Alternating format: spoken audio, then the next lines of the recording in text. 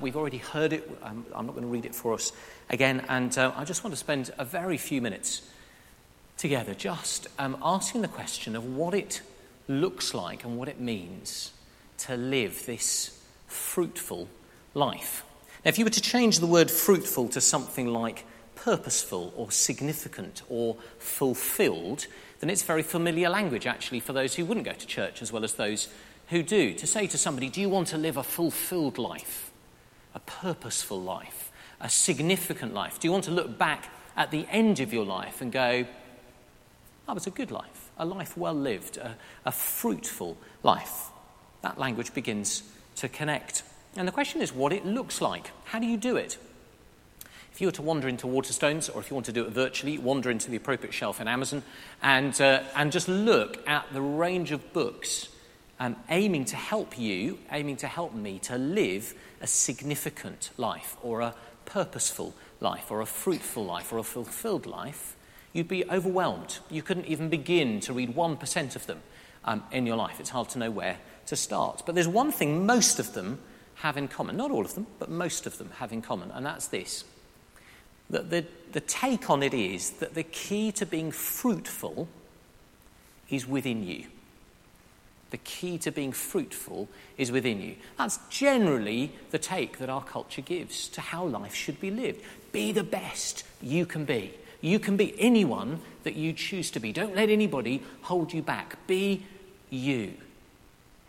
As if we're going to use the soil metaphor, you are simply actually a seed sitting there waiting just to sort of germinate and sprout and be this wonderful, fruitful plant. And of course that puts us in a very tight spot, because most of us do see within us huge potential and huge possibility, and yet we also find ourselves held back in so many different ways. We know that we're not the people that we could be or even should be. Any given day of our lives, any given hour of our lives, we know that we're not living that fully fulfilled and fruitful life. There's a huge sense of failure, actually, that can come as we read and as we work, and maybe as we look back. I mean, if you're like me and you've hit middle age and people ask me how old I am, and I say I'm halfway to 92.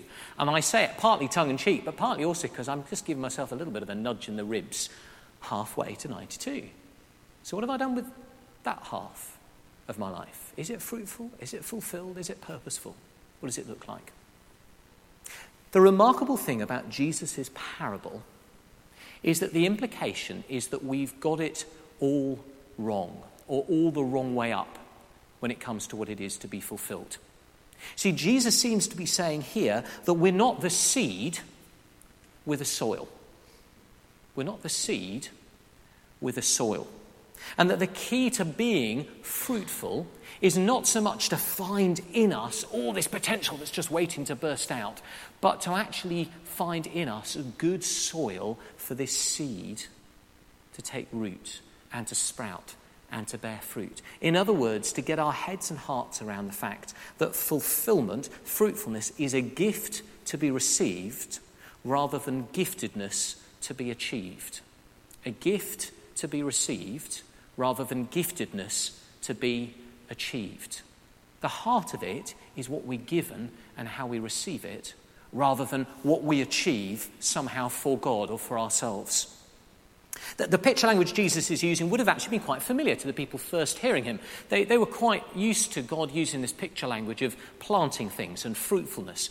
God's Old Testament people, ancient Israel, were described as a vine that was meant to be fruitful, that was meant to be sort of picked up and planted in a new land, that was meant to bear much fruit.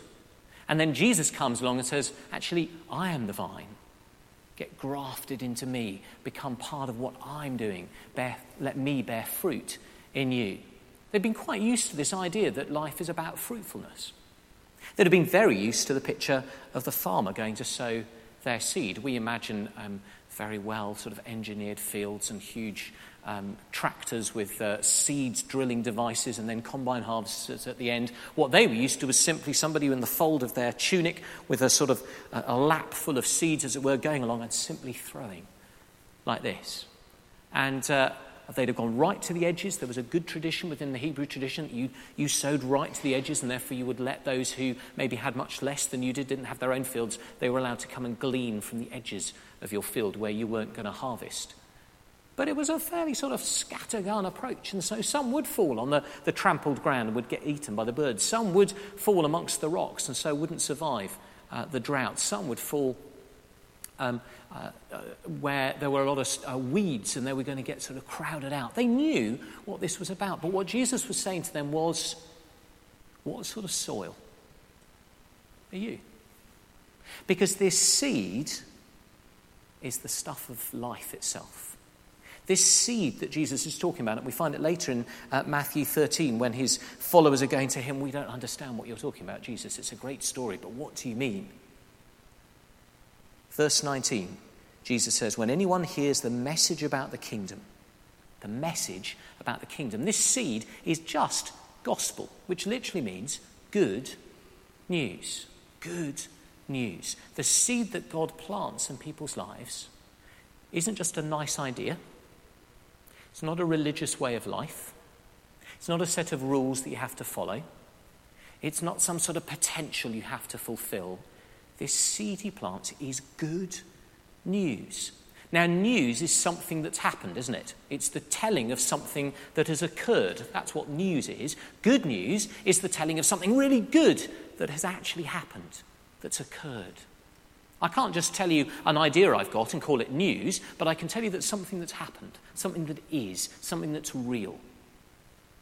And the good news that Jesus came to give them was the news of God's lived out for them love and life.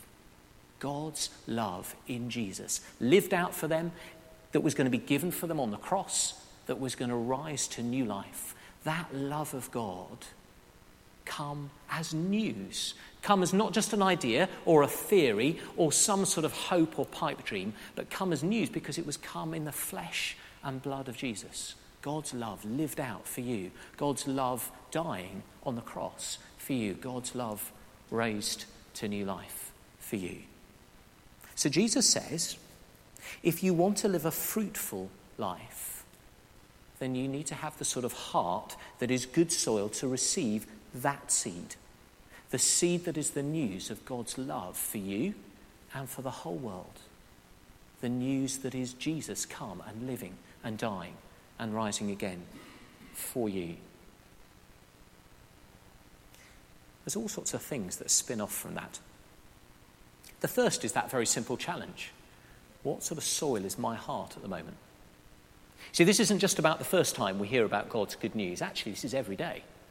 God's got seed to sow in our hearts today. There's some seed, I hope, being sown as I speak. There's some seed in the songs we've sung and in the communion service we're going to be part of, and in hearing Paul's words from Mongolia. There's all sorts of seeds that God is sowing. What sort of state is my heart in today? Is it like a path where it's just going to sit there?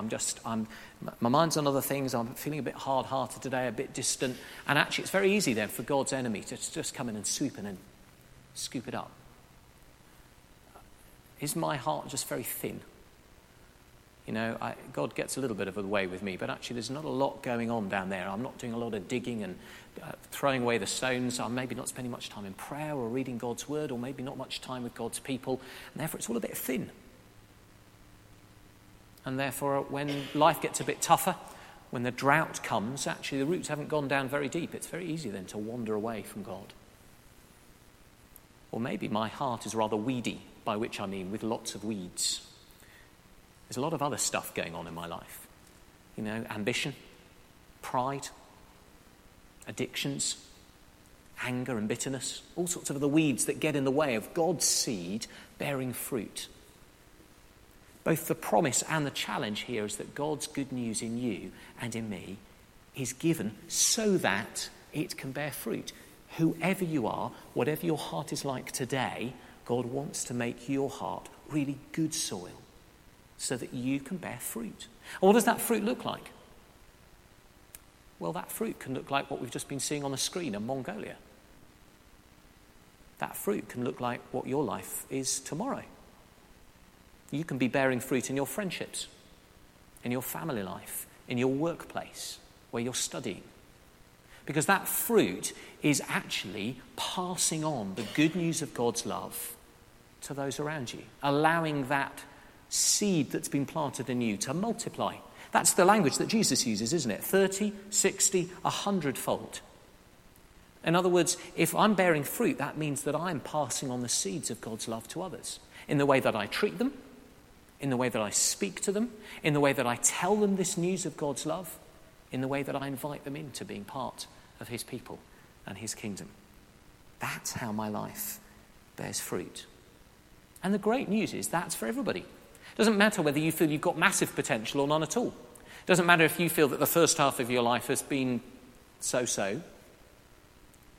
Actually, when God's seed lands in your heart today, he gives it in order to bear fruit. What fruit are you going to bear? God's kingdom spreads one life at a time. Doesn't spread primarily through organisations, doesn't spread primarily through programmes, doesn't spread primarily through single individual great people. It spreads one life at a time. God's seed of his love in Jesus planted in each life. And then you and I get to pass that on to others. You and I get to help spread the good news of God's love. It's very simple. It's very profound. It's a wonderful picture. Day by day, you and I can look at our own hearts and ask that simple question. What sort of soil is my heart today? Has it got rather trampled down so that God just has no chance of digging into it? Is it just rather undug and rocky? When the hard times come, am I rather easy just to wilt? In which case, do I need to find some ways in which every day I'm digging up those stones, I'm going a bit deeper? Am I going to find a way of spending even just a few minutes each day in prayer? My training incumbent, my vicar, when I was a curate, always loved to say that traffic lights were invented by God so that we could pray. He said, because when you stop at a red traffic light, then you just pray. It's very easy. Don't let your mind go into neutral, just like your car. Pray for somebody. When you get to the next red traffic light, pray for somebody else. I mean, keep your eyes on the road. Obviously, you don't have to close your eyes to pray. But pray. Simple things like that of just finding those little points in the day when your mind is otherwise going to go into neutral. Or if you're somebody who commutes and you're on the tube and the earphones are in and you're listening to some music, could you choose to spend 5 minutes of that commute just stopping and praying? Pray for your family, pray for your friends. Actually, radical thought, pray for the people you're going to be sitting next to at work. Pray for your boss. But pray good things for your boss. Pray for the people that you're going to interact with. Spend some time digging that ground. That's what prayer helps us to do. It sort of digs up those stones. It goes a bit deeper. It means the roots of God's love in us just got a little bit further down in us. And what if we recognise, on the other hand, that our life is just rather full of weeds? Sometimes we recognise something really specific that's beginning to grow in us and take a rather major part of us. We know it, and you'll know it. You'll be able to recognise it very easily if it becomes something that you devote your time and attention to that you know isn't healthy. It could be all sorts of things. For some of us, it's a thing we can never forgive. It's that sore that we go back to and pick over again and again. We're really cross about something. We're really hurt by something. We're really disappointed about something. We're really bitter about something. Actually, in Bible terms, that's a weed that begins to grow up. It begins to suck those resources out of us that otherwise would be there for God's good life to grow from. You know, the only way of dealing with weeds is being quite radical. There's no point just going along and taking a little bit off the top, or just going naughty weed, or treading on it a bit. You've got to get your hands dirty. You've got to get the spade out. You've got to get right down to the root. You've got to uproot it. You've got to be radical. If there's something like pride or ambition that has become unhealthily dominant in your life, if there's some pattern that's become quite addictive, if there's something that is beginning to soak up your resources, be radical. There's no point not, because otherwise what happens is your ground is going to produce fruit, but it's going to be weeds. And we know what happens to weeds in the end. They just go to waste. I don't want my life to be wasted. I'm hoping I'm halfway to a big number. I'm hoping that I'm only halfway, maybe even less than halfway through life. But I might not be, I don't know. But I want each year of my life to count, to be fruitful. I don't want weeds taking up that nourishment. What I want is for my heart to be good soil in which his love, poured into us by the Spirit of Jesus, bears fruit, good fruit, that multiplies 30, 60, 100 times. And then you'll see those seeds planted in other people's lives. You'll see those seeds planted in the lives of your children. You'll see the seeds planted in the lives of your colleagues, your family, your next door neighbour, your kids' friends. You'll see those seeds begin to bear fruit themselves. And as a church, we'll get to see those seeds of love bearing fruit around us, in our local communities, but also in the communities that we help support around the world, whether Mongolia, whether in Bulgaria, whether in Kenya, all sorts of parts of the world where we see that fruit being born. So we're going to pause, we're going to come to worship in just a moment, and let's simply ask the question of God, what state is my heart in? What sort of soil am I today? And let's ask him to make us soil that bears good fruit. Heavenly Father, thank you for Jesus. Thank you for the love of God, that he was and lived and died and rose for us. Thank you for this amazing story of simplicity and yet profound truth. Thank you for the challenge it gives us to live fruitful lives. Thank you for the promise it gives us that we can live fruitful lives. Plant more seeds in us, we pray today, and help us to be fruitful. In Jesus' name, amen.